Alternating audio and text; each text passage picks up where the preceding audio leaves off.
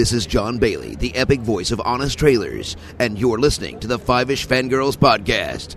It's a Fangirls podcast with five-ish people. The tangents and squee will continue. Squee.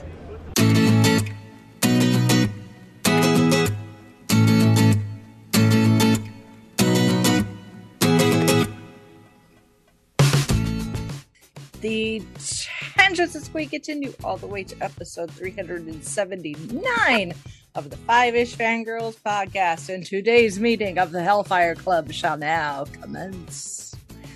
Welcome everyone to this week's episode of the Five-ish Fangirls Podcast. So glad to join us.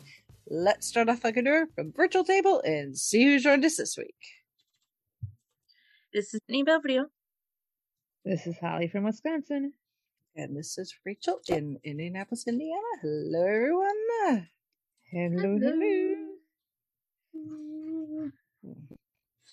We are going to be a bit more ish for the next few weeks as Chrissy is moving. So, Yes.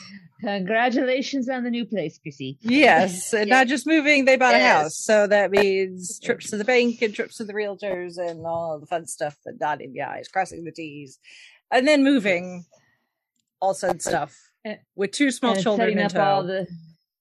setting up all the new utilities and all kinds of stuff. Mhm. Exactly.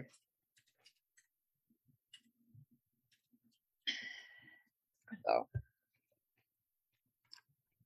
Chrissy will join us once they get settled and have internet at their new place. Yes. Oh, but in the meantime, we do have a lot to talk about. Yes. Starting We with do some- indeed. starting with some news. So, Funko, the company that keeps on giving almost as badly as Big Finish, No kidding. Yeah. with their cranking out of products, as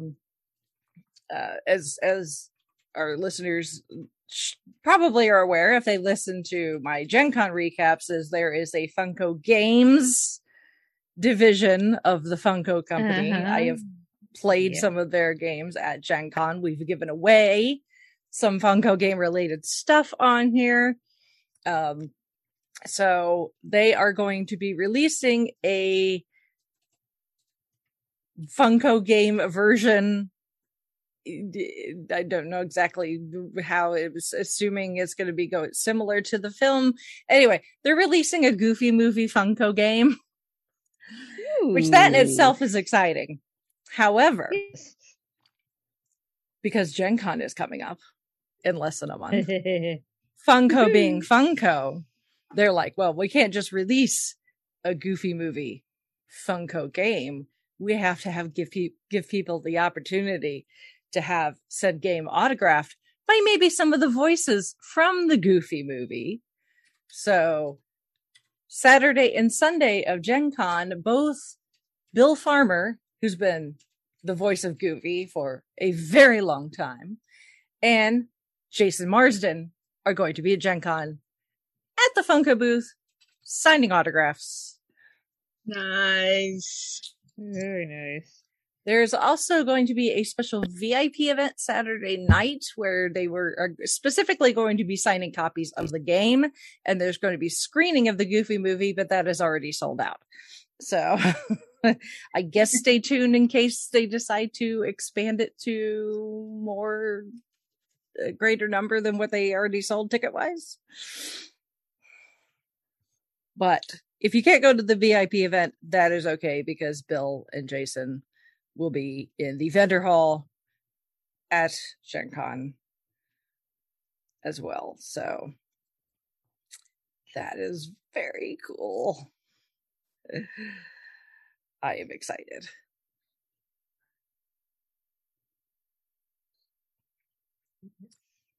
So there is that.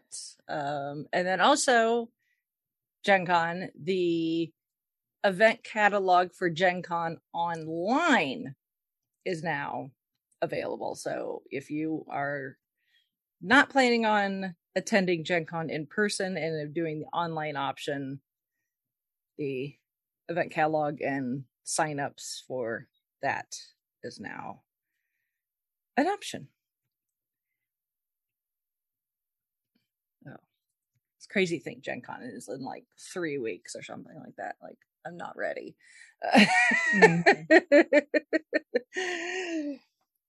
Yeah, because isn't it at the beginning of August? Yep.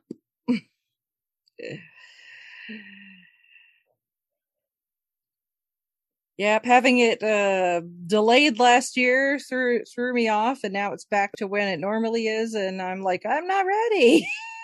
And then in TV related news, although I'm grossly behind, I haven't even started season 2 yet, but they have confirmed that Only Murders in the Building is going to be getting a season 3. Woohoo! Yay!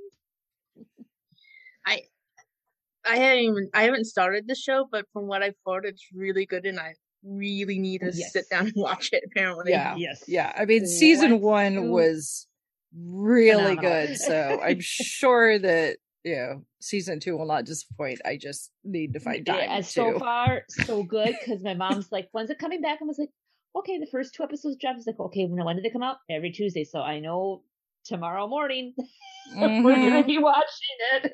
Mm-hmm. It's appointment TV in this house. Mm-hmm.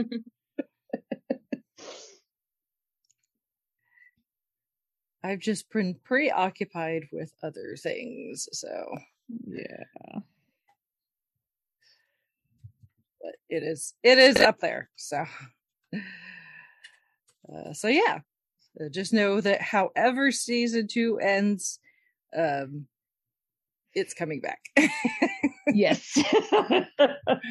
No takesy backsies. Yes. So if it ends anything like season 1 did, we'll be, it'll be good to know that it will be coming back. Back, exactly. Yes. Yep. So there is that, and then in your feeds, in the podcasting feeds, the latest episode of Gold Standard, the Oscar podcast, is out there, where we talk Chariots of Fire with returning guest Sean from Traveling Vortex and Flicks with Friends. Nice. Yay.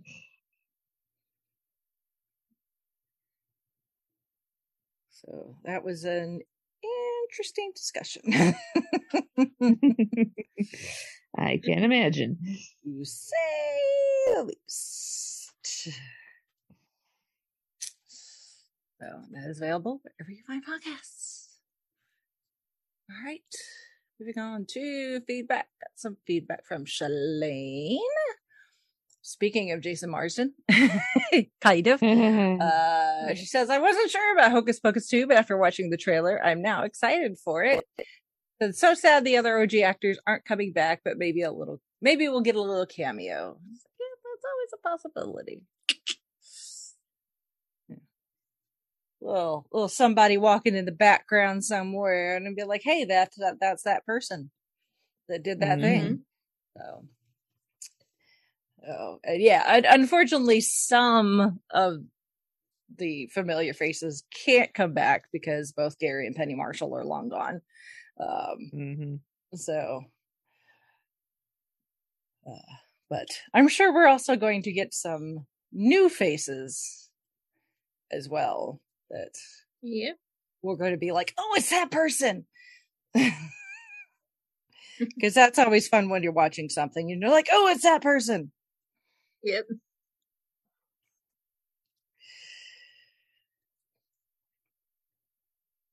Going back to something that you've seen before, but got introduced to other people's sense, like, oh, hey, he was in this?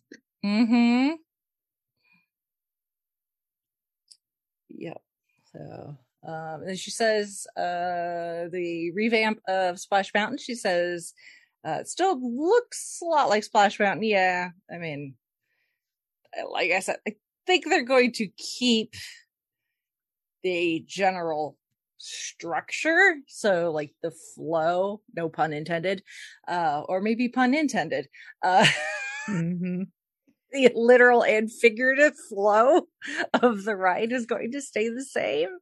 It is just the set decorations that are going to change. Obviously things like the soundtrack are going to change, but as Disney is wont to do, they do like to, when a attraction replaces another one, whether it's a redressing or sometimes a complete tear down and building something new, they like to put homages to what was there previously. So I'd imagine that, like Brer Fox or Brer Bear or Brer Rabbit is probably like going to appear in a scene somewhere, in the background and be like, oh, look, there's, so and so. So I fully expect there to be nods to the original attraction. And yes, the picture will probably still be on the big drop. If it ain't broke, don't fix it. So people know where they know where the picture is. It's a thrilling moment at the attraction. People like to do things to, funny faces and the like. So yeah, I'd imagine they're going to keep the picture there just because. Why not? So, and then talking about our names we pulled out of the hat in the last episode, and the things that she has seen. As far as Gwyneth Paltrow and Dick Van Dyke, she's pretty much on the same checklist as us. Although she says she still needs to watch the Dick Van Dyke Show. Yes, you do. You need to watch the Dick Van Dyke Show because it was awesome. Yes. And she says the theater that she's working at this summer, they have an actor playing Bert in Mary Poppins, and he does sound like Dick Van Dyke. Very cool. That's cool. So, and then she also mentions how Dick Van Dyke came to Salt Lake Comic-Con in the past, but she didn't get to go because she was busy with school. So that's a shame that you missed out. But at least you could say Dick Van Dyke has been to your city.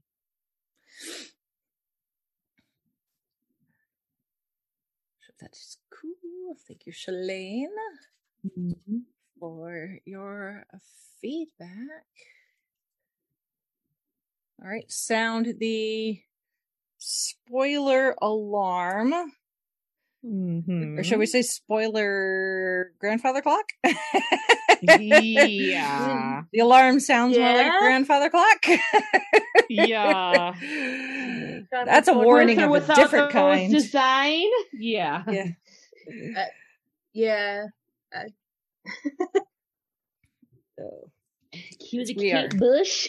Yeah, because we are headed back to the Upside Down. And Hawkins. And I think we've added more. And California. And Russia. And Russia. Yeah. And make sure you try the pineapple on that pizza. Yeah. I totally buy that Argyle is the person that invented pineapple on pizza. And I'm here for it. You know what? Yeah. I wouldn't be surprised. I am here. I am that. totally here for it, though, because I am one of those people that, yes, pineapple does work on pizza. Oh, it doesn't work necessarily on all pizzas. All pizzas, yes. But in certain combinations, it totally yes. works. Yes. Yeah. So yeah. Right now, a certain Hawaii Five-0 character is just twitching away badly. Yeah. Yeah. So season 4 Stranger Things is here. All the parts are now available for streaming on the Netflix.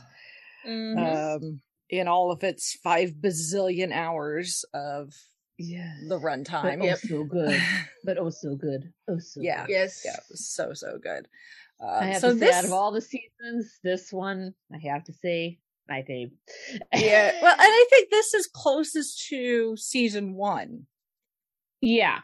Yeah. Seasons 2 and 3, introducing some new characters, still filling in some backstory. Obviously, we learn more about 11 and her backstory with some of the other kids when she goes off to Chicago. That's right. To meet some other kids that have abilities similar to her. But at the end of the day, everything always ends up going back to Hawkins. It's about Hawkins, the people of Hawkins, whether they're their family, friends, co-workers, whatever. Hawkins is the epicenter of everything. And with this season, our core group, which has gotten a lot bigger since we started with season 1. Yeah. So to in a way, I think it makes sense to have them split up to kind of have these 3 storylines that are running parallel to each other. And the ultimate goal is to get back to Hawkins for everybody. And that's where we do end up by the end of the season. But if just everybody was in Hawkins for the entire season, I think it would get a little crazy. Crowded. So big, a little crowded. So getting the chance to go off to these other places is a nice change of pace, but still has the flavor of when the series first started. Yes. So obviously, after everything that happened at the end of last season, we know that the Byers family, along with 11, took off to California, and they're, for better or worse, surviving. For better or worse, they are living there in California. Joyce is selling encyclopedias via the telephone. How am I a robot?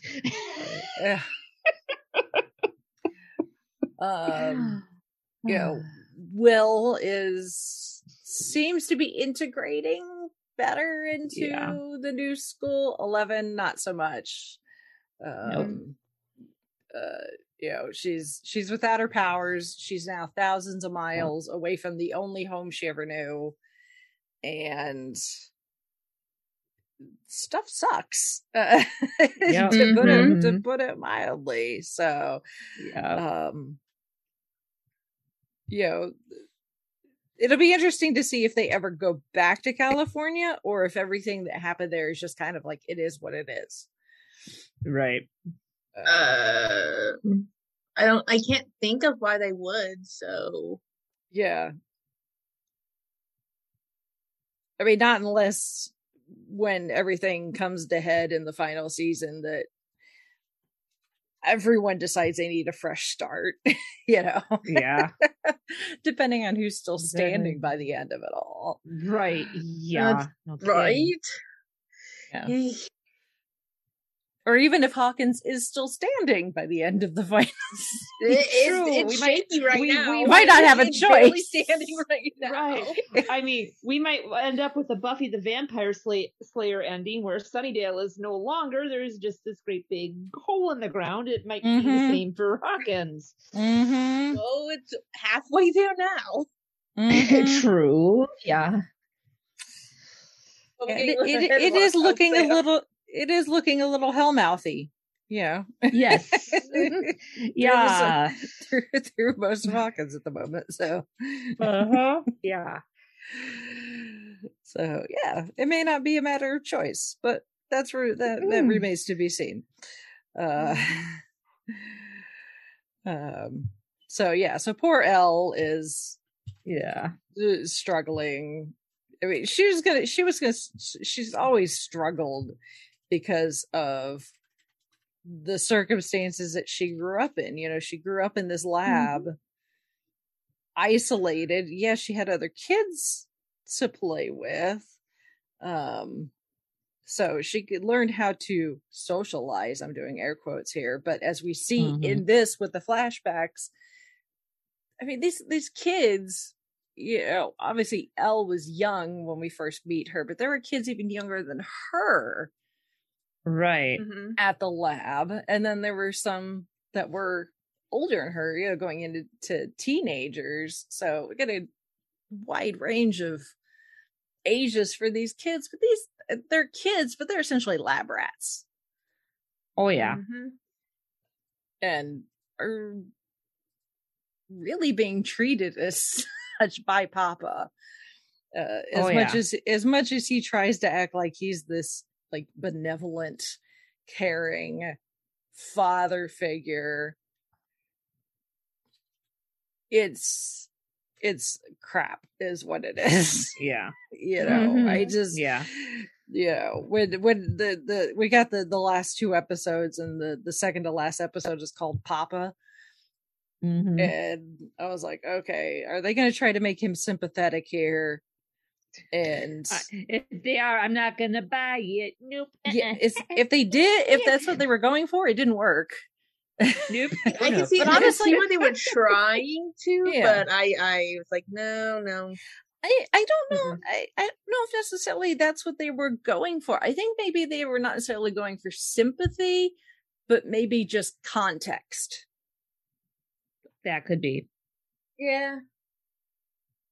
But we still don't know what love, like, how did he end up here is the thing. Right. It's like we get some backstory from the time, like we obviously we end up finding out that his very first test subject was this kid who had killed his family, or at least his sister and mother, and sent his, you know, ended up his father getting arrested and tried and convicted for the murders, even though he keeps claiming his innocence. And by the way, casting Robert Englund, genius. Perfect. Yes, perfect. It's like, I wonder how many people do not realize who he was. That we would. As soon as I heard the voice and sound, like, oh, brilliant, nice. Yeah, I was like, you would think after you know, however many years it's been since we got the first Nightmare on Elm Street movie, you know, almost 40-ish years, that people know Robert Englund's name, but they still may not know his face. Yeah. Exactly, because he's all that makeup. Just like when he guest starred in the one episode of Supernatural.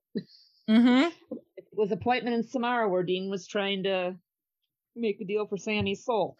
Or whatever it was. Yeah, so he's one of those where it's like, you know, you probably know the name, you know the role, but you still may not necessarily know his face. So, but I knew who it was, and I'm like, it's Freddy. I was like, that was just brilliant. Yeah. Brilliant. Yeah. Oh, and they used him, I think, just the right amount too. Yes, not too much. You could have easily gone a bit too leaning into the fact that he's kind of this legend in the horror genre, right? But instead, he's not the protagonist. He's not the antagonist. He's a victim, just like a lot of the other people in this particular plot line. So but yeah, I think it was still cool. Yes, like plus it also gave it a bit of a Silence of the Lambs feel to it as well, with Nancy and Robin going to, like, you know, speak to this guy. Unlike Hannibal Lecter, though, who was like, I did it. And I will do it again. I'm innocent, I tell you. I'm innocent. Yes.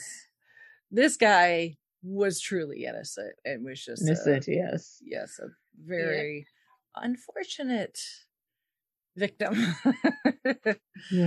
of his crazy son. And Nancy, for Robin's sake, needs to update her shoe collection for less heels. You cannot run in heels. You may try, but it's not gonna work. But you know, it's the 80s. The women hadn't figured it out yet. True, that's true. I mean, Bryce Dallas Howard is just now figuring it out in the Jurassic World franchise. So yeah. That's true. Yeah. Mm-hmm. It's a work in progress. Yes. At least they kicked them off before they. True. Yeah. Yeah.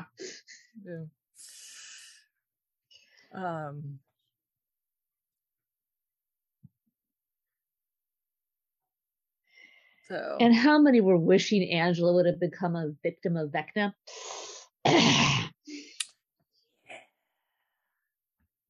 See, the thing is it seems to be that Vecna, who's our big bad, and seems to be the big bad.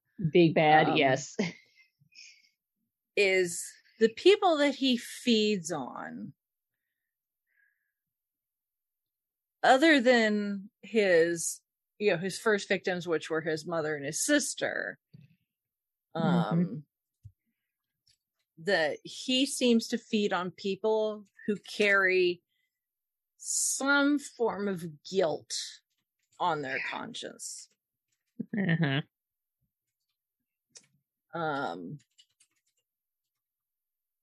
don't think she feels guilty.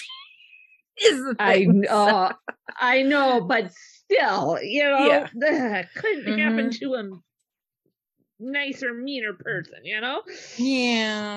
Yeah. So I know there's some people that have kind of have been very hesitant about watching because of the bullying. That 11 ultimately suffers from. And kind of in a way, you see bullying in the form of Chrissy's hallucinations before she becomes a victim of Vecna. Oh yeah. The abuse that she suffered from her mother. So yeah, this is I mean, if you suffer from PTSD, or if you've ever been a victim of bullying, this season may be hard to watch. They even had to put a disclaimer at the very start of the very first episode, because it starts with Henry, who ultimately becomes Vecna, the aftermath of his killing all of the other kids at the Hawkins lab where 11 was, and unfortunately the season dropped not long after the incident in Texas, the shooting there. So yeah, the imagery is difficult, but the thing is, it's easy. It could be, you could just be like, oh, they're doing scary things and bloody things because this is the quote unquote horror genre. And yeah, in a way it is, but it's not the ridiculous, like the classic slasher films have kind of gotten to. Right. For the longest time I avoided Friday the 13th and Halloween and the like. Right. But now they've gotten to the point where it's just like, you can't really be scared because you can't take the kills and stuff seriously because it's so ridiculous. And yeah, obviously it's kind of hard to take this seriously because we, as far as we know, there are not psychopathic telekinetic kids out there running around that have been experimented on, and the upside down is not an actual thing that we know of. So there's a very fantastical horror elements tied to it, but the characters are so steeped in reality as far as their characteristics are concerned. You've got 11 who obviously suffers from trauma and a stunted development, being isolated the way she was. Her vocabulary is limited for someone her age. You know, you see her struggle to find the words because she doesn't know. You know, she misses out on social cues because her socialization was very skewed and very limited. You know, even her when it comes to food, she still just wants waffles. Granted, I can't blame her for that because I love waffles too. No. Waffles are amazing. Yep. Yes. But still, and then if I go someplace and breakfast is an option and there's waffles, I probably will go for them. So I'm not going to blame her a whole lot there. No. And at least she had a teacher in California who was willing to work with her and realize what Angela did and kind of pulled her. And then, of course, Angela decides, okay, when she's alone, she's going to exact her revenge. So, I mean, at least we had a teacher who was cognizant that there was something going on. Yeah. Yeah. But unfortunately, there's only so much the teacher can do, even nowadays. Right. Yes, exactly. Yep. Bullies and bullying type situations where students are being isolated and picked on. The things are not easy. As far as like what teachers and those in school systems are allowed to do. Yes. Because of red tape and the like. So yeah, that's why I said it'd be interesting to see if we go back and whether the whole thing with Angela gets resolved or not. Will be interesting.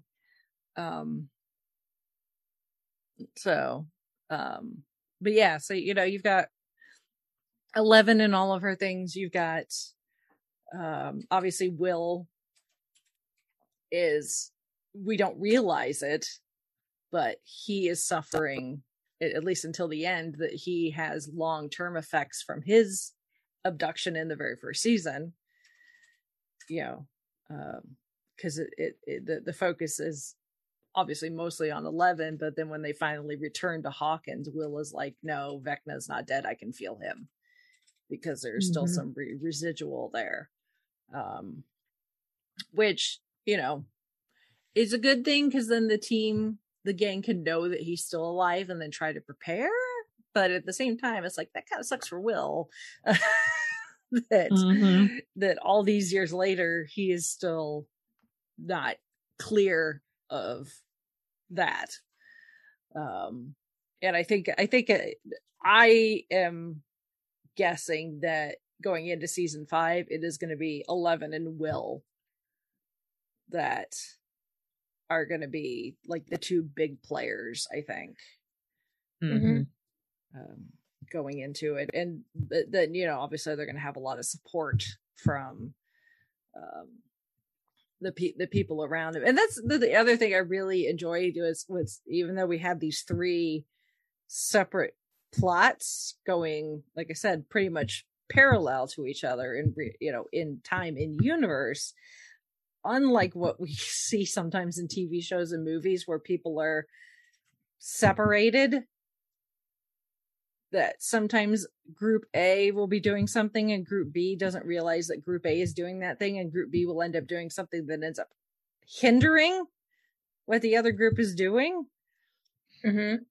But pretty much the entire time, every single group, what they decide what to do as far as their game plan is something that ultimately helps the others. So it's like, once Hopper gets rescued and they realize, just based on what limited information they have, what's going on, they realize that you know, the Demogorgons need to be destroyed because it's going to help the kids back in Hawkins.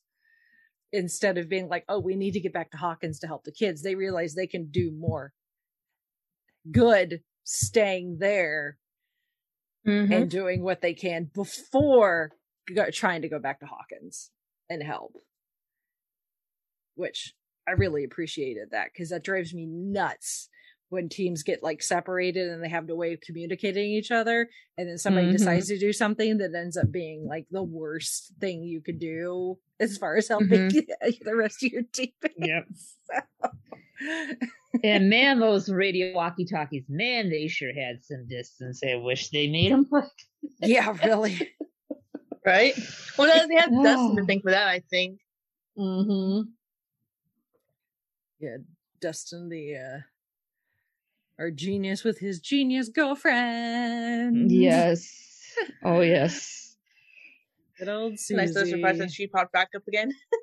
Yeah. Well, and I love Argyle. As soon as Family. Will figures out who they can have help, and then Will starts singing Never Ending Story, and I was like, love that movie. I love the song. That movie, though, the Nothing. I'm just like, yeah, dude, right there with you. Whoever grew up watching that, great movie, great soundtrack. But there's that one scene in particular. We're all traumatized. I mean, we're talking right there with Roger Rabbit and the shoe and the dip. That's the same level of traumatizing. The early 80s traumatized kids video pack. There you go. Never Ending Story. Story. Who Framed Roger Rabbit? I would throw Land Before Time in there. Yes, The Death of that was Little one Mother. of the other ones. That one was there, and there was one other because there were 4. And Land Before Time, the All Dogs Go to Heaven. Story. That's the other one. Yes. Yes. All Dogs Go to Heaven. Heaven. Yep. Yes. There you go. There's your 80s childhood trauma variety pack. In a nutshell. Yep. Yep. Watch at your own discretion.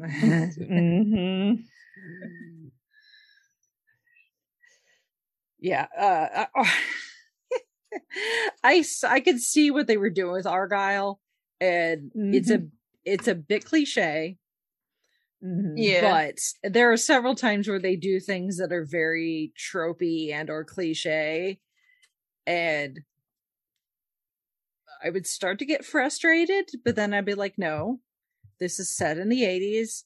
This is the era of where a lot of these cliches came from. Yeah. So we're getting the origin for a lot of these tropes. So you've got like the stoner who just like everyone trying to find where Ricky the Reefer is. Yeah. It's like, and they look up his video rental account. who keeps checking out Cheech and Chong? There you go. Exactly. So you have someone like Argyle who, seems to be just this lazy stoner that, he doesn't seem to have any aspirations beyond just delivering pizza. So people don't take him seriously until we get to some of these situations where he drops obviously using illicit substances have an effect. Your mileage may vary depending on who you are. But there are people, I can't speak from personal experience, but I know of people that have utilized substances that they claim have given them new perspective and new ways of looking at things. And that's what we get with Argyle. People want to write him off as just this kind of dumb stoner, but it's like, no, you realize that he's actually paying attention. He's looking at things and taking information in. And once he reaches a conclusion, he's damn near genius. Yeah. So. I mean, and they're not laughing him off. They're just like, wait a minute. He's actually got a point here. So, don't be writing people off just because they're not, traditional or, fit the norm. So, it's like when they're needing to make the sensory deprivation tank for Elle. Yep, and they're like, we need salt. And he's like, well, 600 pounds of salt going to work. And they're like, where the hell are you going to get 600 pounds of salt? at the pizza restaurant. Pizza restaurant. My place of employment. Please follow. Exactly. So, I mean, big walk-in freezer. What more could you ask for? Exactly. So, you just goes to show, do not judge a book by its cover. Exactly. That's a thread I think that runs through this entire series. Yep. And also do not judge a younger sibling by their elder sibling. That too. Them having to look for a replacement for Hellfire Knight.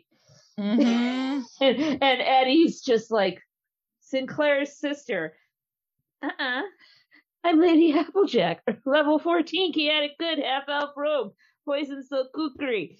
Because he had mentioned like level 1 dwarf. I love Erica.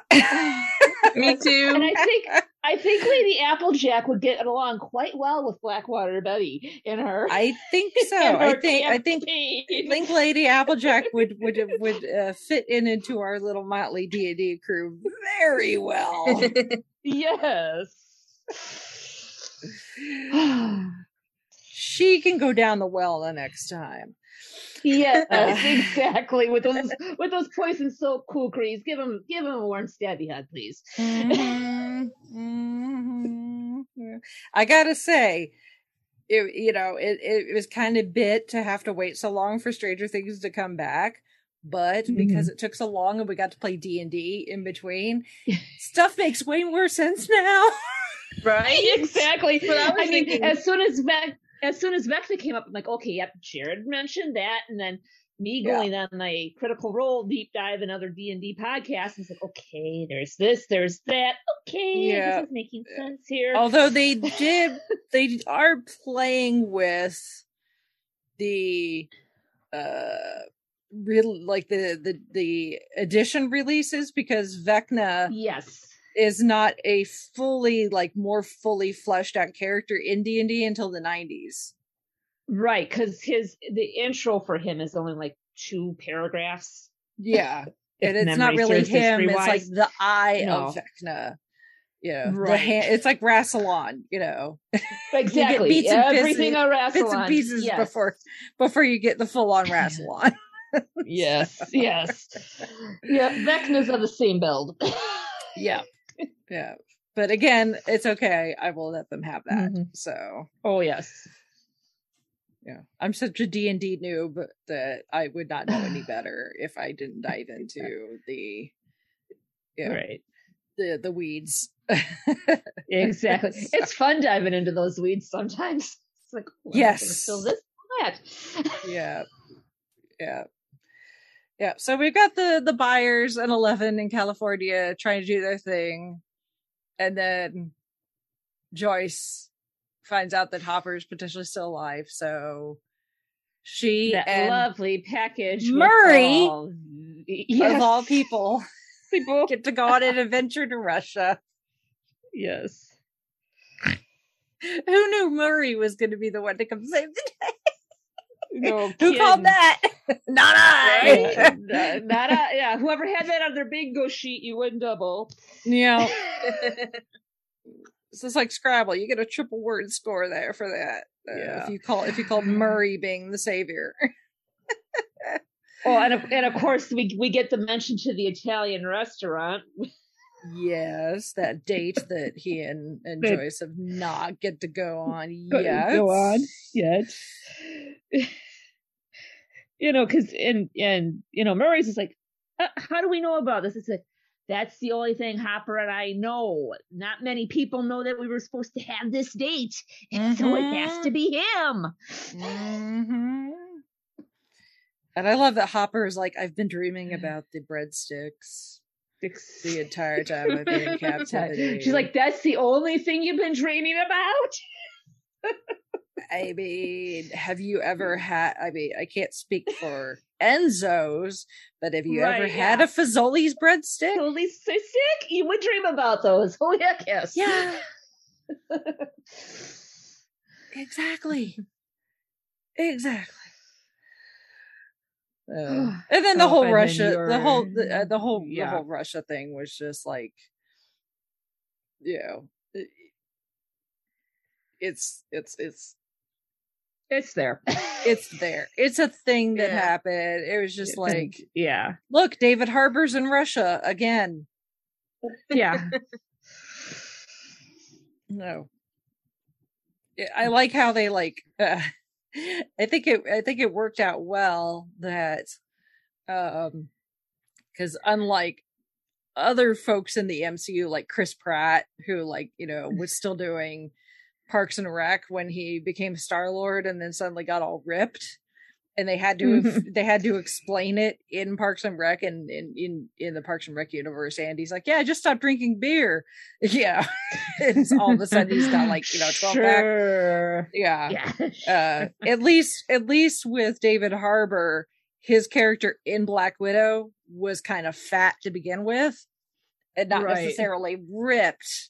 So if David Harbour still kind of had a dad bod, and they could just cover him in all of those scars from constantly being whipped by the Russians, then, you know, that it was a lot. I think it was, I imagine it was easier for them to be like, if Hopper has one shirtless scene, but he's covered in these scars, and we're, you know, if he's not necessarily in the best of shape, it's easily explained.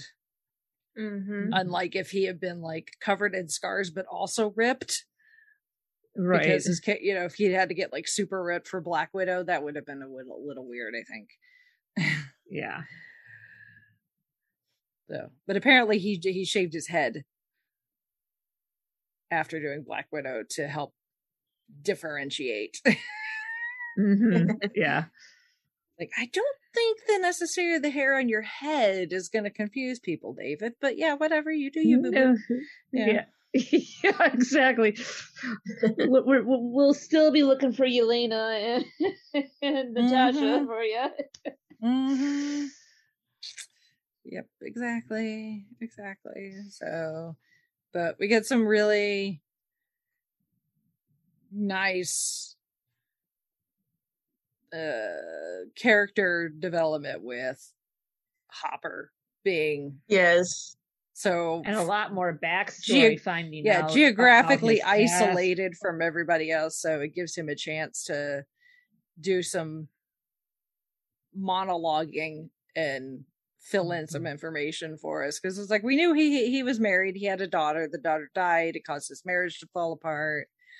He threw himself into being sheriff and blah, you know, then obviously Levin comes along and all that stuff, blah, blah, blah. It turns out that he was part of like the Agent Orange experiments, and that stuff is nasty from what I've if you know anything about your tactics of American warfare.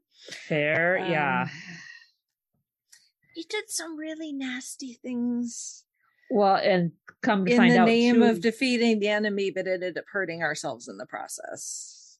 There just wasn't Agent Orange. There was a couple other different colors too, because I can remember one of the classes I sat in, we had some Vietnam vets come in and talk, and I'm just like, if you had any relatives who served, if they worked with these other different Asian colors too, they need to get checked out, because they had been hearing of medical issues coming up, and this is like, oh crud. Yeah. In the name of protection.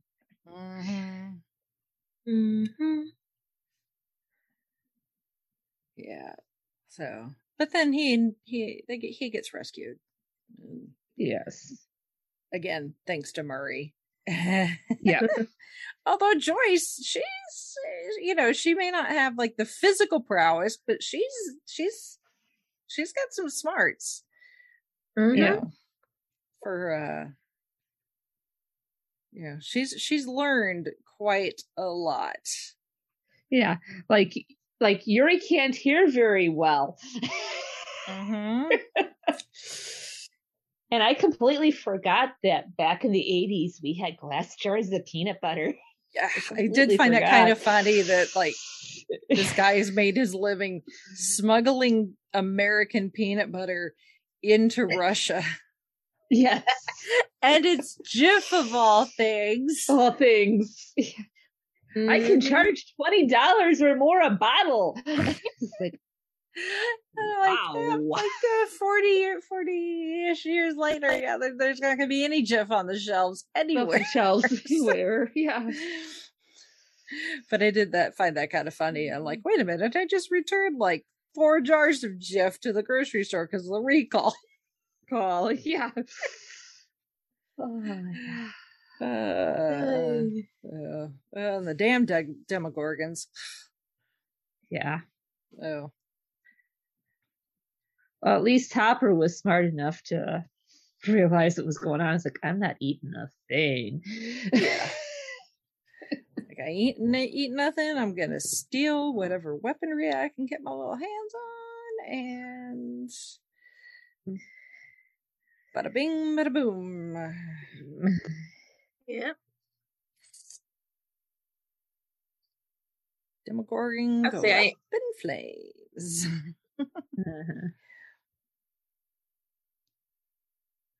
I like that the Russian god that befriended Hopper. I was really worried that he was gonna die.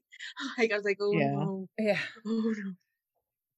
That happens a lot. You know, not the first time that they befriended a Russian and not had it go well. So yeah, that is definitely true. Just saying. Mm-hmm. Just saying. But for now, we're okay. Yeah. Yes. And then we've got the crew that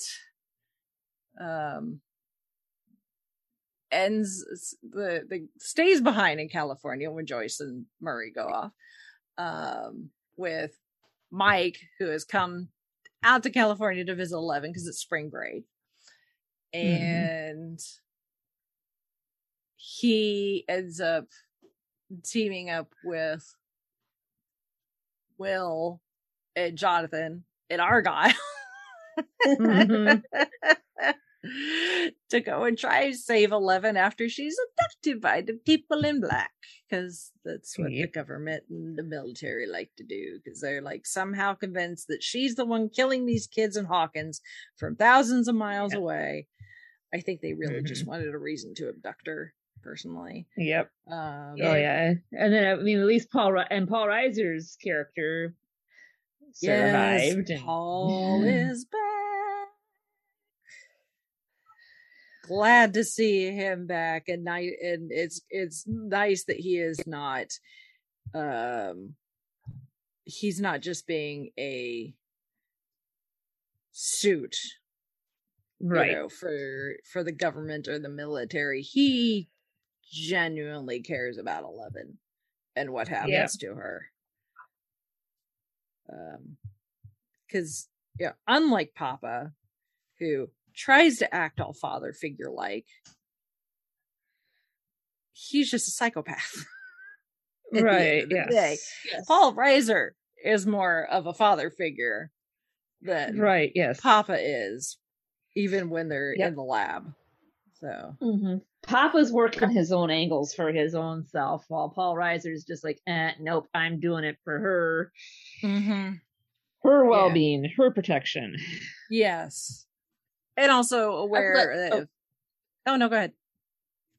No, I was gonna ask, do we remember what happened to him? Like, what happened to him at the end? They found him handcuffed to a thing.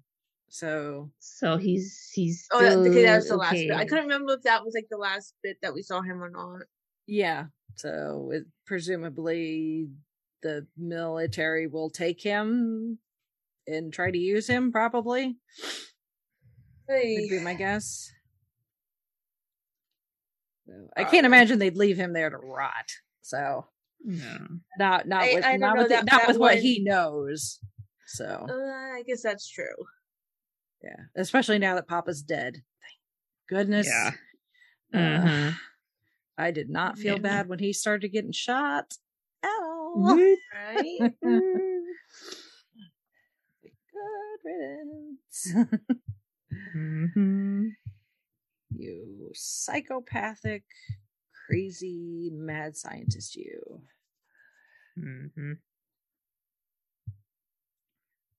Yeah. But at least he did help 11 get her powers back, which and then some. Like, she's even more powerful than when she was before, which is good.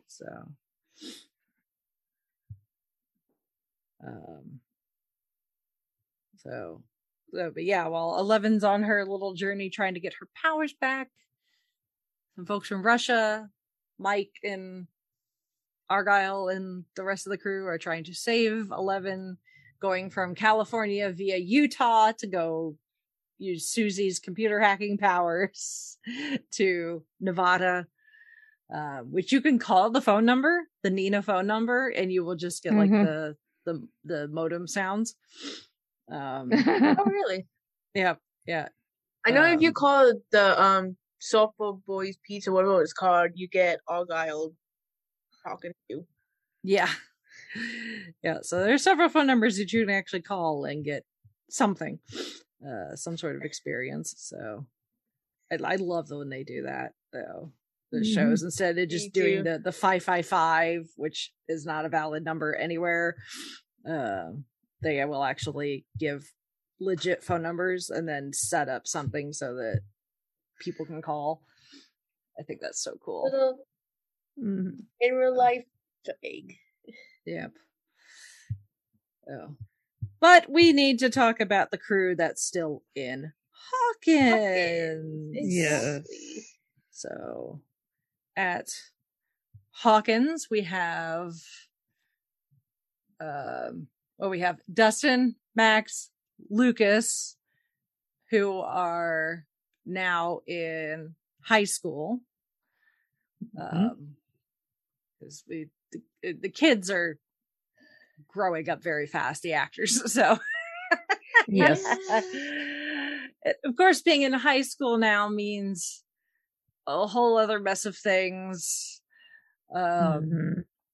And then you've got Steve and Robin, BFFs, to the end, now working at Family Video instead of... Yes. I don't know if they just didn't bother to rebuild Scoops Ahoy when the mall got destroyed. Or it was just like a summer thing, like, yeah, we'll do it with the summer. Maybe. So, but yeah, you got Steve and Robin now working at Family Video, which I have a Family Video storefront that's still standing. It's empty, but it still has a sign out front. It's just nobody has bothered to, buy the property and change it into something else. But it is kind of funny. There's a couple of Family Videos that we have been bought out by like a Dollar General, and stuff has gone in there. It is kind of funny to drive by and see the sign though and be like, Steve, Robin, you in? Yeah. So that's a strong BFF relationship there. You've got Nancy, who is now getting ready to go to college. She and Jonathan are supposed to be are still in a relationship, supposedly supposed to be going off to college together, but we find out Jonathan did get accepted. Not that he's bothered to tell Nancy that. Nope. And I have to, I was giggling because Jonathan explains it to Argyle, and Argyle's just like, I don't even have a girlfriend, and she's already stressing me out. I'm stressed enough about this relationship, and I'm not in it. I was like, right there with you, Argyle. Yeah. Right there with you. Yeah. So, So the Nancy's working for the school paper, so she's still doing the almost Nancy Drew-esque yes. thing. Yes.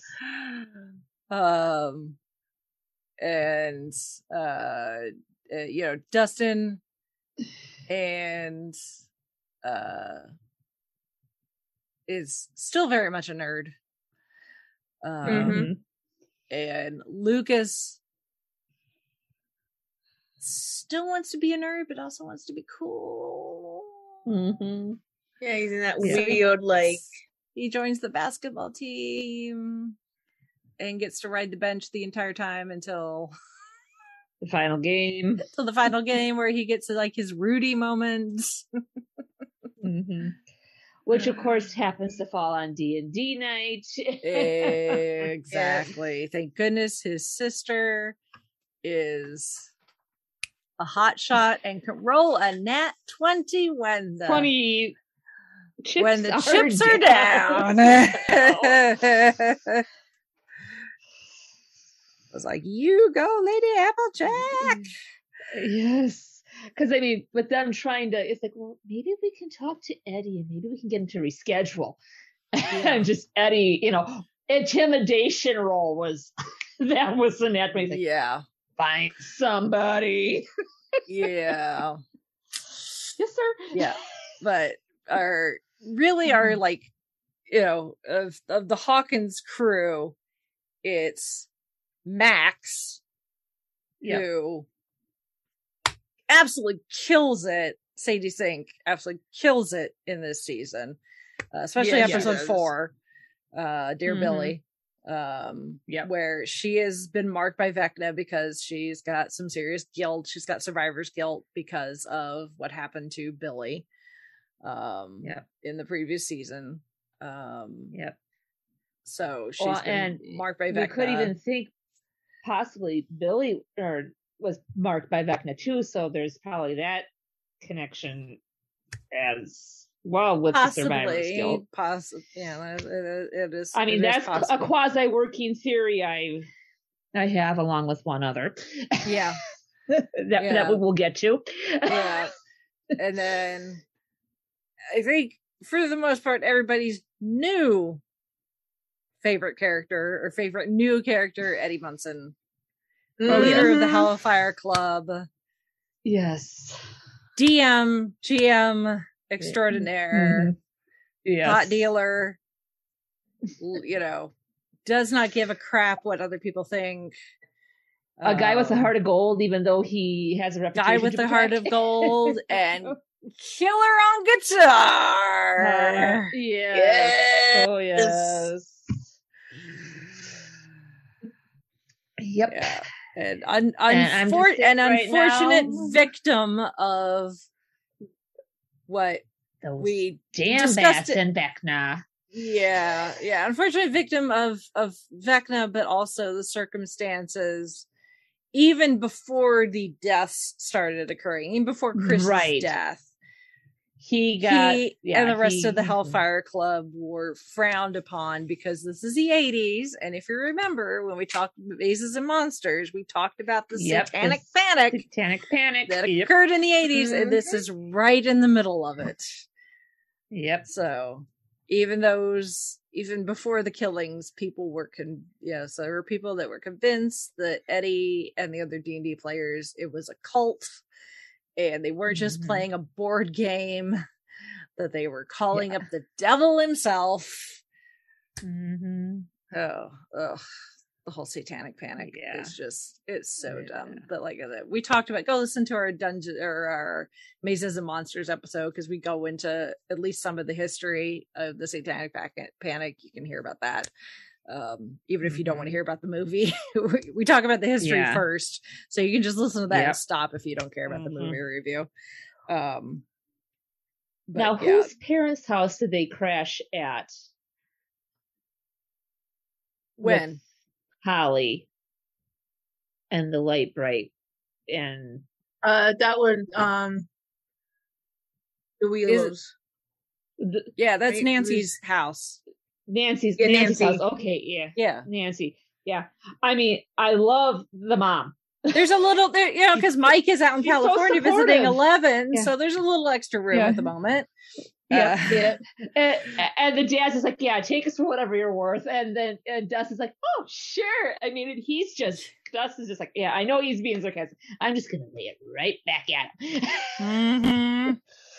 And, you know, and the dad's like, why isn't the FBI being called? And I'm just like, oh, yeah, you could call the FBI in, but they aren't going to do much. There's no Mulder and Scully at this point in time. Yeah. About 20 years too early. Yeah. Or 10 years too early. At least. Yeah.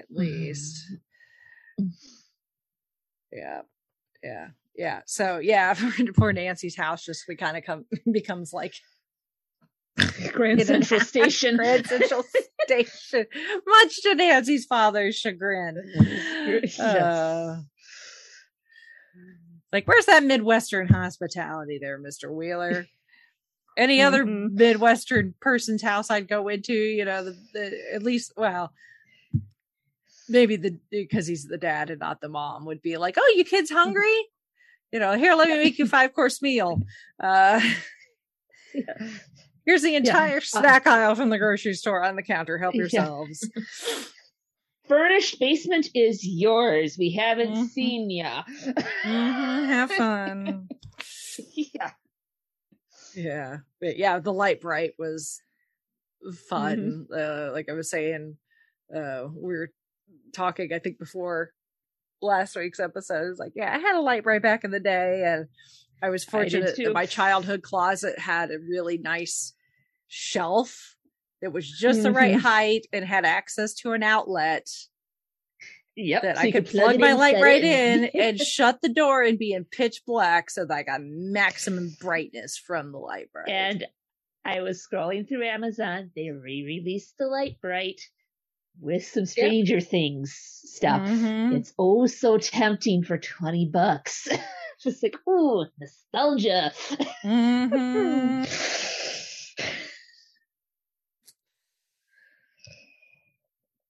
Yeah.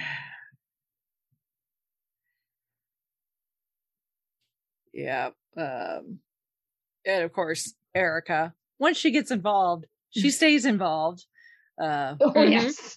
But it's not like you need to like get her up to speed because she was part of stuff. I mean, she was crawling through the air decks last season with Dustin. Yes. Yeah. She's been here, done that, got the t-shirt. So, you know, she's like, I'm involved. She's involved. They're not talking down. Yeah. Talking her down. What else is new? Yeah. So when they all need to go to the weapon shop, she's filling up the cart just like the rest of them. And in the 80s, nobody would think about someone her age just roaming around picking up, you know, knives and things of paint thinner. I was too young in the 80s in Indiana to really know what it was like. I'm just gonna guess that was just normal. Yeah, I'm guessing. Yeah, because around this time I would have been. I was 3 when this is set, so yeah. I was like maybe 5 or 6 when this was set. That opening scene in the first episode with 11 happened the day after I was born. Oh no.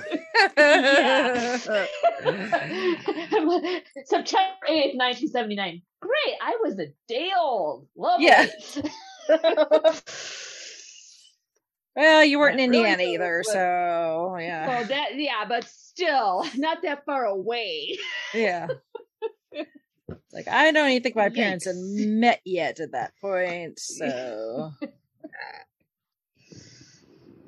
I wasn't even a twinkle in anybody's eye yet. I wasn't a twinkle eye when the show was the setting. Yeah.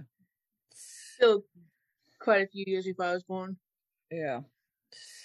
So yeah, it's just like some of the stuff I'm like, yeah, that tracks for Indiana even now. But some of it I can't speak for back in the day, especially where Hawkins is supposed to be located, which is in kind of the southern, not really far southern Indiana, but presumably based on what geographical information they've given us, it's going to be somewhere between Indianapolis and like Bloomington. So my guess is that it'd probably be like the Mooresville, Martinsville area, which I know those areas now. My guess is back in the 80s, yeah, they were probably very similar to Hawkins. So again, that tracks. If there's anyone out there listening that is from that area that has pictures or remembers what that kind of part of the state was like in the mid 80s, please let us know how accurate it is. Yeah, giant earthquake creating a crater in the middle of the town, notwithstanding. I mean, that's although we do occasionally get earthquakes, and it tends to be the southern part of the state that feels it. They are once in a blue moon, because the fault line that is closest to us is not very active and is not very large. But there is a fault line that under the right circumstances, we do occasionally get an earthquake. I've never actually felt one, even though it has reached up to where I live. So I guess that's a good thing. I feel kind of left out. At the same time, it's probably a good thing. It's bad enough I have to deal with tornadoes. But not gonna lie, you saying you felt left out the same, because there was a time, there's been like a few times where we've had like earthquakes here in New Jersey, and there's one time when I was at my job, like some of the people felt it, but like the rest of us didn't. We were like all confused, like how does this work out? Mm-hmm. Yeah. So, but as far as I know, we've never had an earthquake that cracks open an entire town.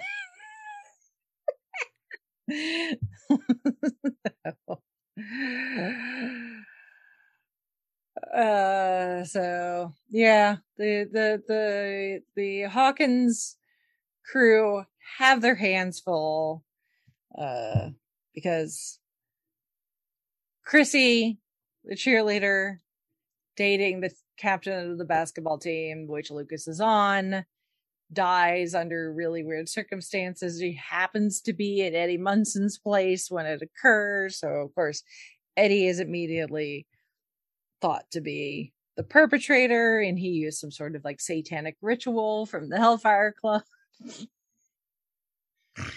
to do it. And then that one kid that went with Nancy dies. It turns out that he caused a fatal car accident, never reported it, so he's got that guilt.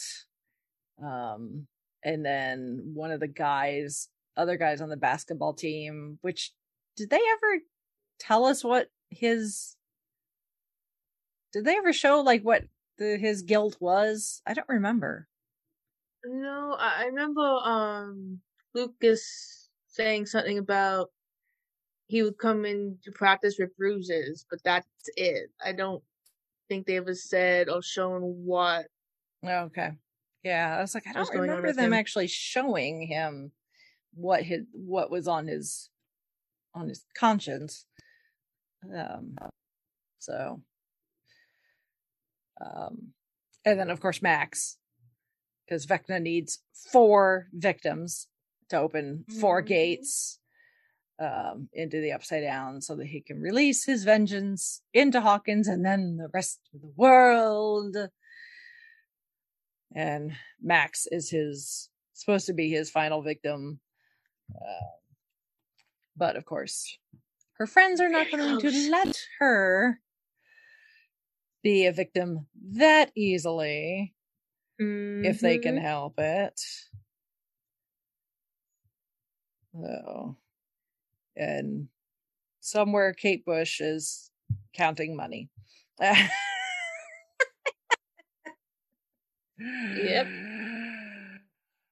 So, yeah, that song, is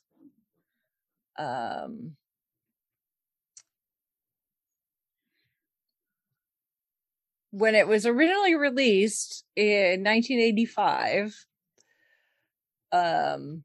it reached number 3 on the UK singles chart because Kate Bush is British, hence her song being used during the opening ceremonies of the 2012 London Olympics. And it reached number 30 on the Billboard Hot 100 in the US. So it was her first top 40 hit in the US. But now that it's had this, it got a bit of a resurgence after being used in the Olympics. It was the closing ceremony. Sorry, not the opening ceremony, closing ceremony. But when it was used in the Olympics, it re-entered the UK top 10 for a week at number 6. So that was good. And now that it's being used again, within a week of it appearing in Stranger Things, it has reached the top 5 in the Billboard Hot 100 and topping the charts in 8 other countries, including hitting number 1 in the UK for 3 weeks. So, yeah. Not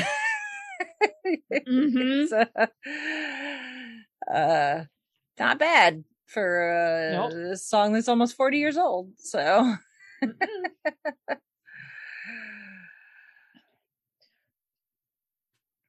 and I had heard that one previously because I play song pop, and every now and again in the 80s, the Running Up the Hill and Her Wuthering Heights would be a couple of the music choices. So it's like, okay. I was like, I know that. That's Kate Bush. Even before it came up on the closed captioning. Yeah. So, but that's like Max's go to keep her. At first, it's her way of isolating herself because she doesn't want to. Of course, she doesn't want to talk about what happened to Billy. But then when they realize music is important to protect people from Vecna, it becomes her literal tether back to reality, which saves her the first time. Unfortunately, it does not do so well the second time, although technically she's still alive. Yeah. Yes. Her body is still alive. Right, yeah. Mentally, Max is kind of lost because Elle can't find her. Right. In the mental sphere. But yeah, so Kate Bush having this nice resurgence thanks to Max. And then I wouldn't necessarily call it a resurgence because it's never really gone away, but thanks to Eddie and their Team Hawkins plan to try to kill Vecna inside the Upside Down, they need a distraction. And Eddie and Dustin are like, well, we can do that. So Eddie becomes the badass guitarist that he is, busting out Metallica's Master of Puppets. Yes. Which I had seen just shots of Eddie on top of the trailer with the guitar. And I was like, ooh, that's going to be a really cool moment whenever that happens. And then when we get to it and he's got the guitar and I'm like, are we going to do Metallica? It seems like it would be a Metallica moment. Moment. Yes. And then it starts, I'm like, yeah, Metallica. And good on the boys of Metallica to knocking down the gatekeepers right away. It's just like any new Metallica fan is welcome no matter when they join, what song. We got a wealth. Come on in, guys. I'm just like, well, and especially like you can't like gatekeep, new fans that are being brought in by this particular song. Exactly. Considering this song, specifically Master of Puppets, by the Metallica fans themselves, over the pandemic, Metallica, their people did a bracket, essentially, kind of like the NCAA of the greatest Metallica song of all time. This one. Right. Wow. And I could have told you that when the bracket started. I was like, right. Master of Puppets is going to win this tournament of songs, or I will eat my hat. Right. Because, and and for good reason. Anytime I talk about seeing Metallica live, whether it's, we're just talking to friends, I've been on Set Listing Bruce twice talking Metallica, Master of Puppets, doesn't matter when, where, who, where we are in the set list. The minute that song starts, the audience loses their shit over this song. Everybody loses the collective. This song is just, it does something to the fan. Yeah. There's there's a internal switch that gets flipped. It's just it's kind of like at a Bon Jovi concert when Wanted Dead or Alive or Living on a Prayer happens. I think it's more so for Wanted Dead or Alive, because every single time I saw them in concert, John would say, "Please rise for our national anthem," and it would be Wanted Dead or Alive. So basically, it's kind of the same thing. Yep. Yeah. So the minute that very first chord hits, just minds collectively lost. So it's just like, and Justin, we agree with you. Most metal ever. Yes. Bar none. Yeah. Granted, they did cut out the bridge, but that makes sense because the bridge is slower. And the whole point was to be frantic and fast to get these bat things' attention.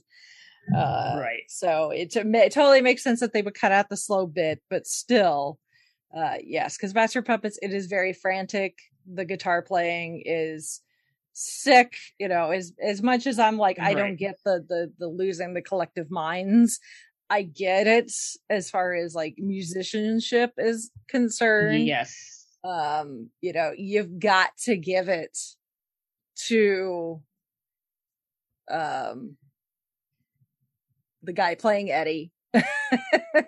Joe, I can't remember what his last name is, but it's Kiri. No, that's Steve. Yeah. No, that's the guy playing Steve. Yes. Crap. What's his name? We're heading into the Marvel-verse with all the Joseph. There we go. Joseph Quinn. Yes. Yeah. Yes. Plays you. Eddie. Yeah, because he is a guitar player. So this isn't like you can see behind the scenes. Yeah, he went into it not a novice. He's played guitar. He knows how to play.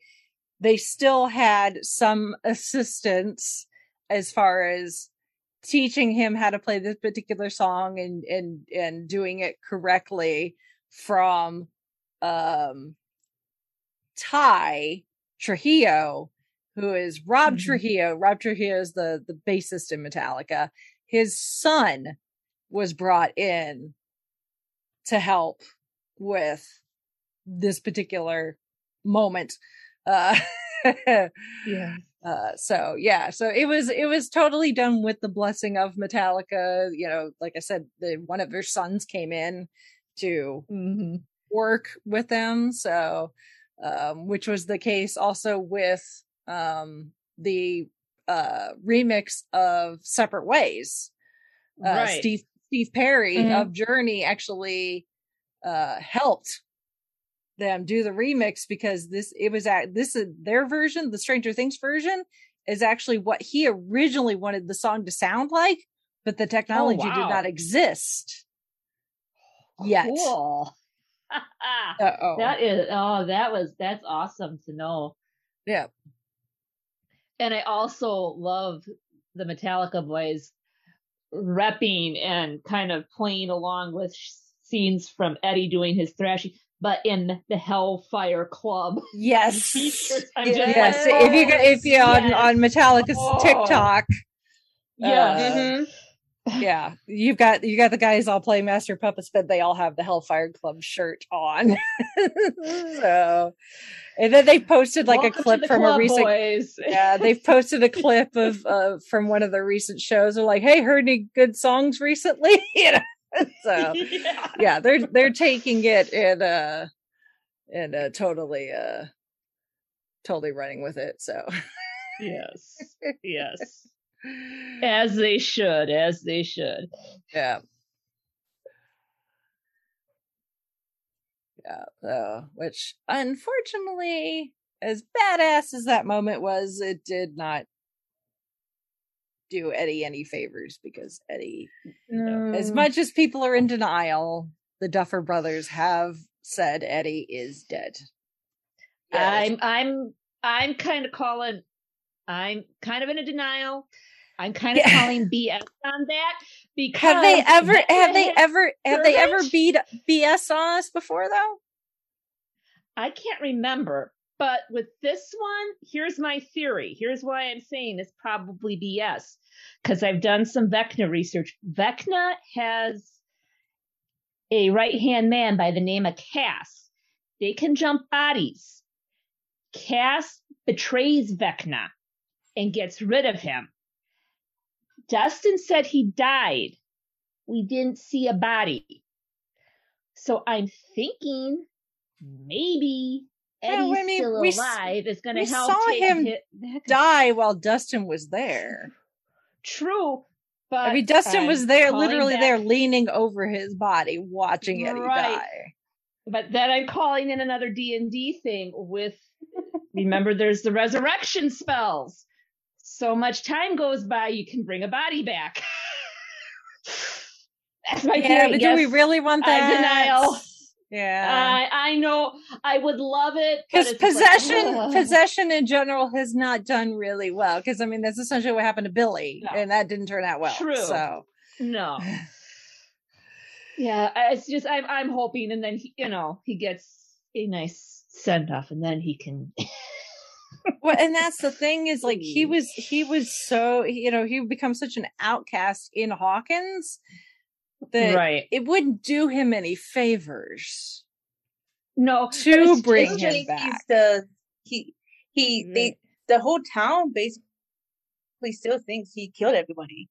Killed the people. And it's just he's better off. Some vindication for it, though. Yeah, that he didn't kill those people. Yeah, I mean, the only. The people that matter know what he actually did, including his uncle, because Dustin told him. True, so the people that matter know that he was not a killer.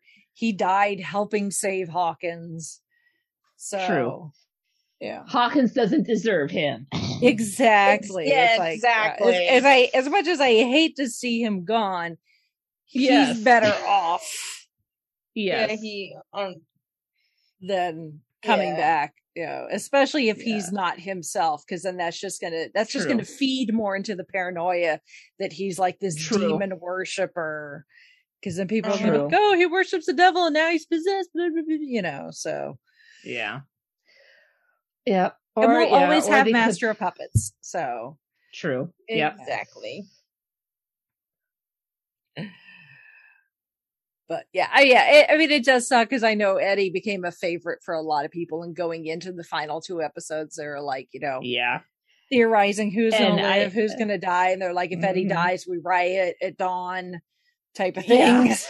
Yeah. So, I'm wondering if the Duffer Brothers didn't, think that, oh, hey, Eddie might gain some traction. Yeah, sometimes you never know. Sometimes you never know how characters, how people are going to cling on to certain characters. So, yeah. Mm-hmm. Yeah. There's been plenty of times in Stranger Things of characters like I didn't think I was going to like that much, and they've grown to be like some of my favorite characters. And Eddie actually was one. Like, I wasn't sure if I was going to like him at first, and then like really quick, I'm like, okay, actually, I do like him. We need to protect him. And yeah, no.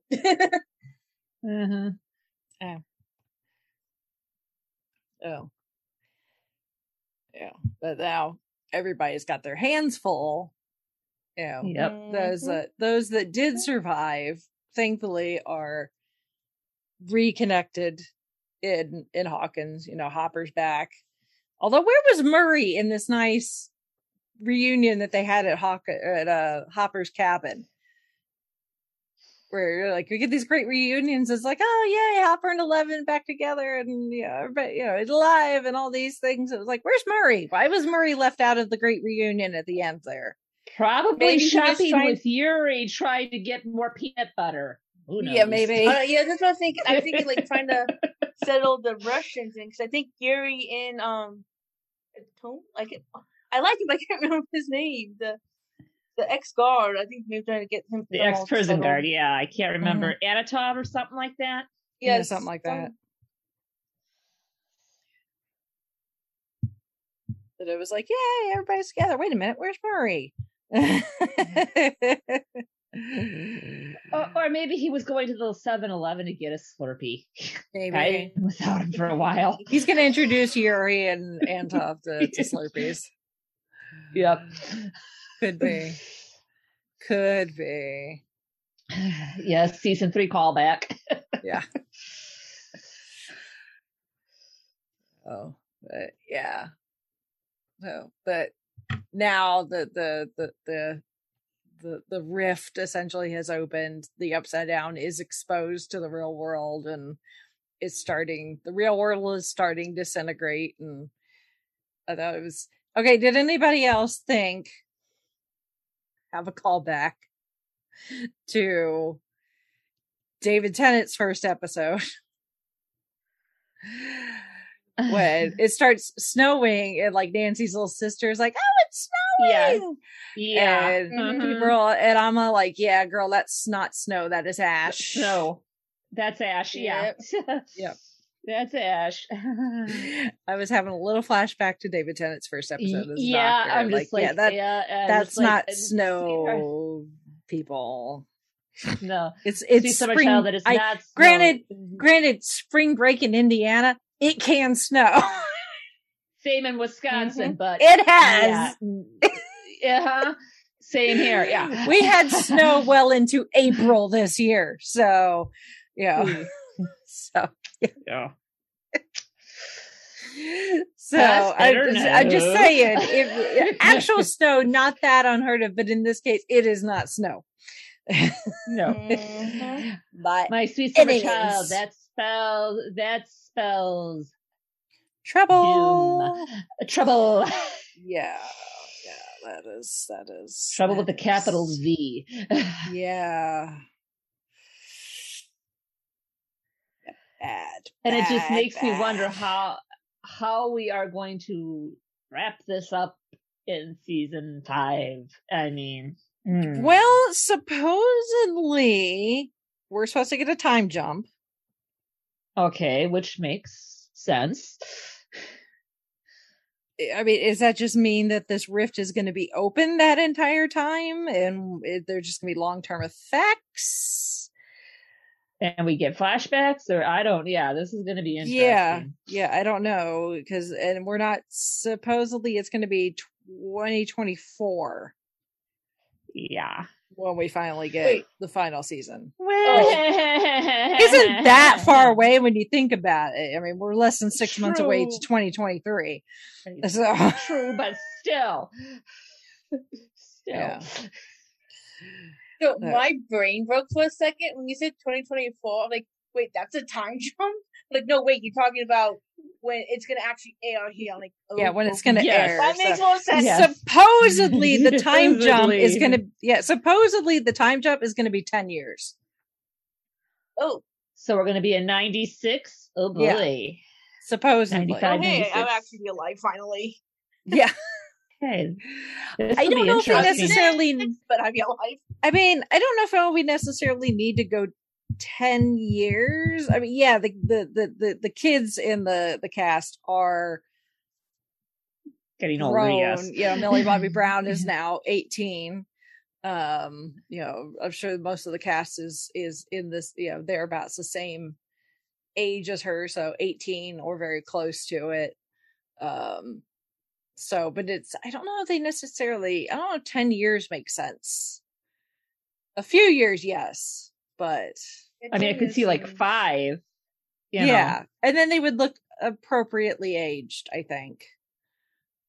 But 10 years if they're going to start filming in the next year or so, might be a bit much. Then we're starting to get into like Harry Potter, the 19 years later, and that's just right. Weird. Yeah.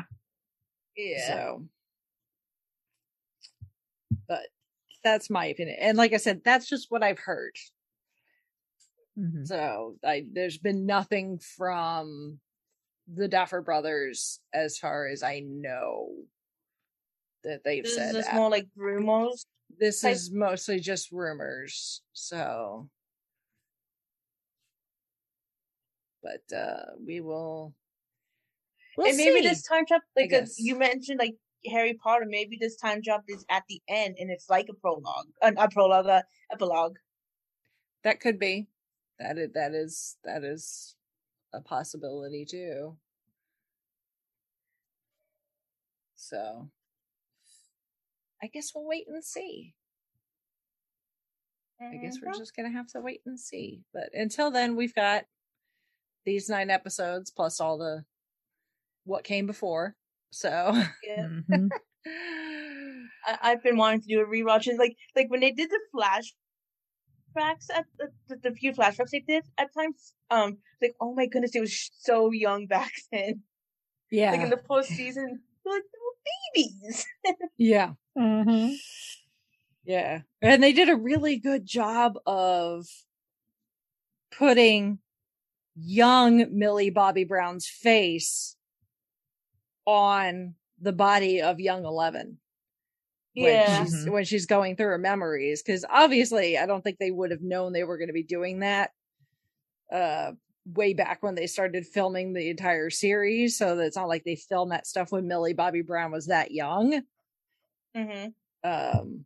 So they I would assume they probably did a body double and then took, using the footage they have of her when she was that age, and then some jiggery pokery with CGI to put, 11-year-old Millie Bobby Brown, or however old she was, on this younger body, so it looks like baby-faced 11. So, and it looks really good. It was very convincing. So I will definitely give them that. The special effects and the music are so well done. Yes. The sound design is just it's great. I mean, there's as much as it homages so many things, they do such a good job about making Stranger Things feel really unique. Mm-hmm. Mm-hmm. Especially in a genre that, like I was saying, some of the franchises, it's gotten to the point where it's kind of hard to take them seriously. I watched Halloween Kills at Halloween, and I've only ever seen like the first Halloween movie. So, I hadn't seen like the whatever the Halloween that came before that that's like set now with Jamie Lee Curtis now.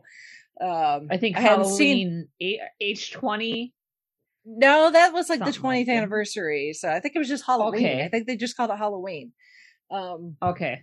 So, but like I haven't seen like hardly any of the Halloween franchise, but I know enough to be able to watch Halloween Kills, and actually I was bored by it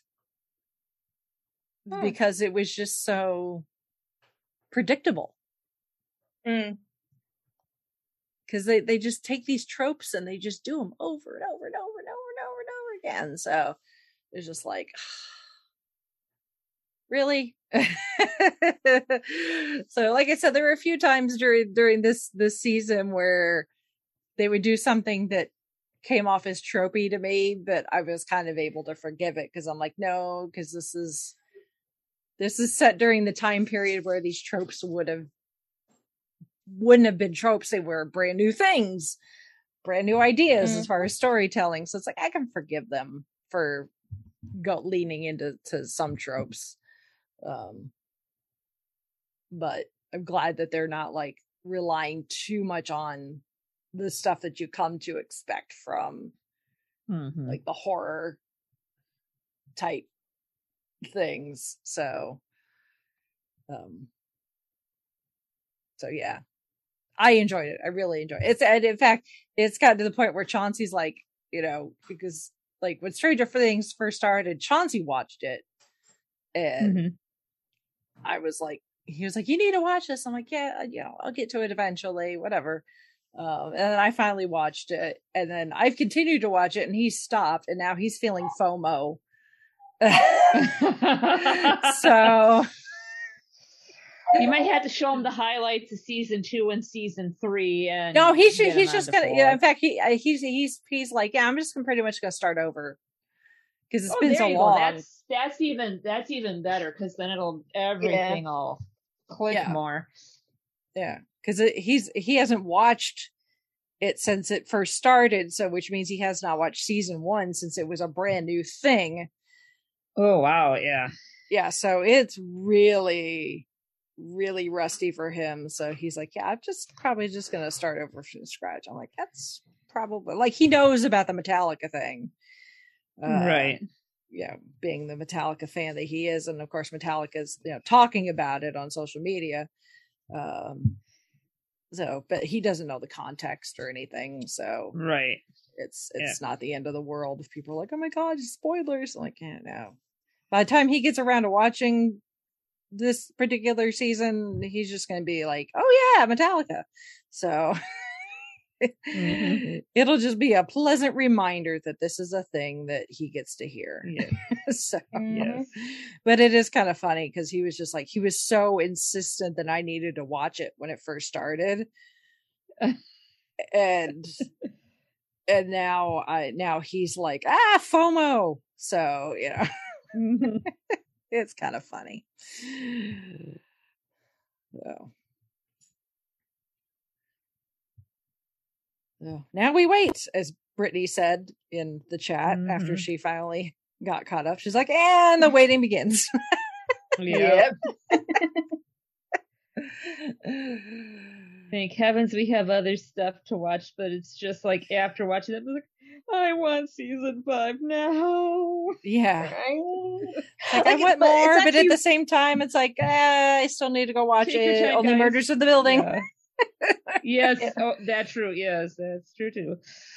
I'm kind of like, I can't wait for season 5, but I'm also like, it's one of those like, but that means it's the end. Yeah, also it's going to be the final season, so yeah, that does kind of bite as well. Yeah, well, those side projects that they're talking about doing with Netflix sound interesting too. I was gonna say that they have hints that they're like doing other things within the Stranger Things universe, so that'd be interesting. There's like supposedly there's going to be a stage play, and then they're going to do some other animated cartoon series that's not Stranger Things related. It deals with Death Note, from what I heard. But I wouldn't mind an animated, Stranger Things tie-in of some sort. Or do one of those weird crossovers like Scooby Natural. Oh yes, yes, that would be fun. That would be awesome. Yes. Where's our Stranger Things and Scooby Doo crossover? Yeah. Heck, or later on, Stranger Things Supernatural. That would have been something. No, yeah.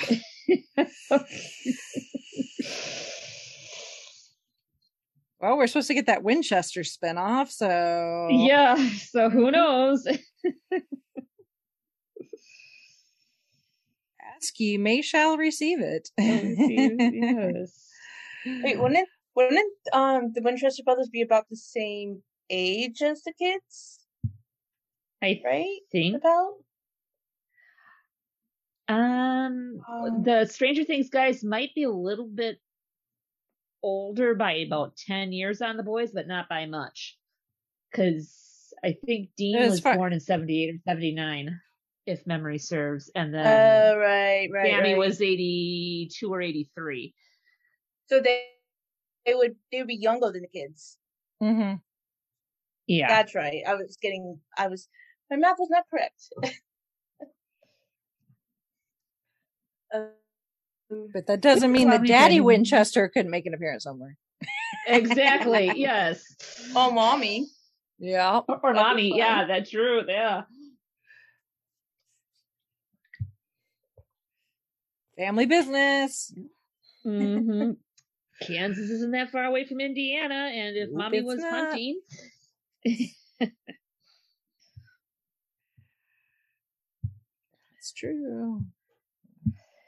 Yeah, any fanfic writers, feel free to take those ideas and run with them. I'm sure somebody probably has, actually. I'm sure somebody's figured out a way to do I just haven't found it yet. Yeah. Oh no, I was just thinking like the 80s, like it'd be Daddy Winchester bringing like boys, young boys to Indiana, and Steve would have to be the babysitter. Again. I'm always the babysitter. It's because you're such a good babysitter. Steve. Honestly, you're a victim of your own prowess. Yeah. Just give Dean some time. He'll be happy. If you weren't so good at it, people wouldn't ask you to do it. Right? Yes.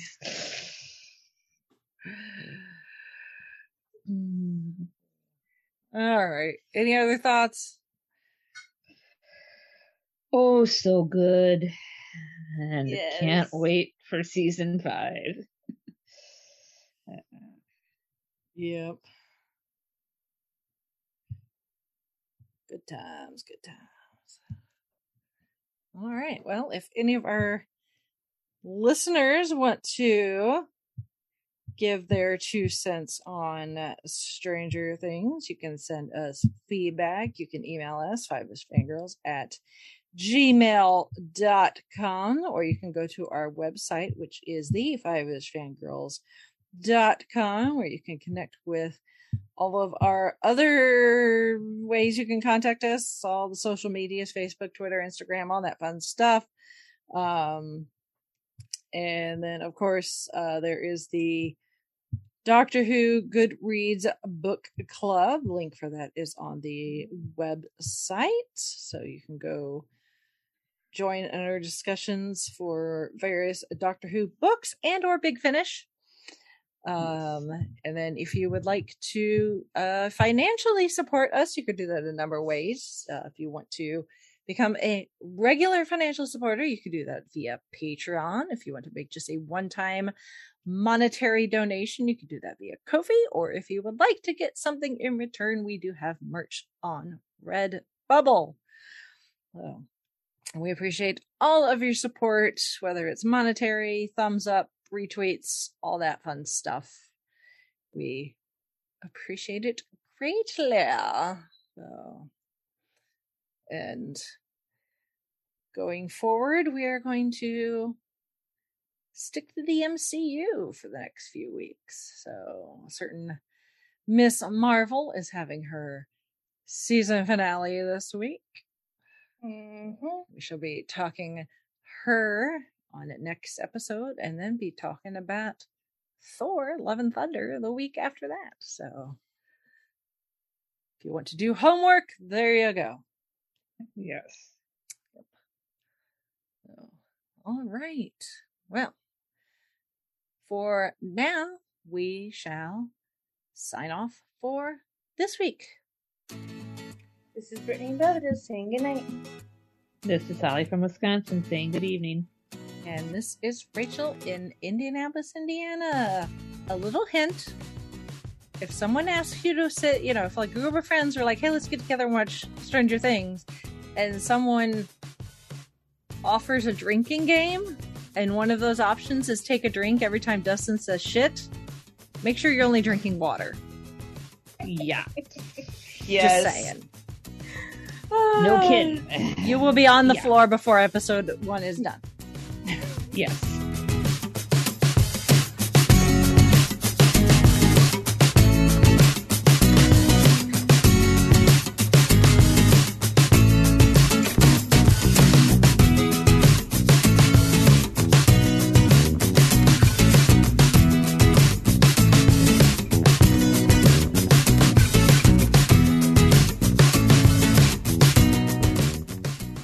Listening to the Five-ish Fangirls podcast. You can find more episodes and information at the5ishfangirls.com. Any and all books, movies, games, and any other forms of media mentioned are owned and operated by the respective copyright holders. No copyright infringement is intended or implied. If you wish to support the show, the easiest way is to leave us a rating and review. More ratings and reviews will make it easier for others to find the show. If you wish to support us monetarily, you can do so at patreon.com/5ishfangirlspodcast. All money goes towards fees and equipment to keep the show going. For official Five-ish Fangirls merchandise, visit redbubble.com/people/5ishfangirls. We love hearing from our listeners and encourage feedback. You can email us at fiveishfangirls@gmail.com. You could also like and follow us on Facebook at facebook.com/5ishfangirls. Thank you so much for listening, and may the squee be with you.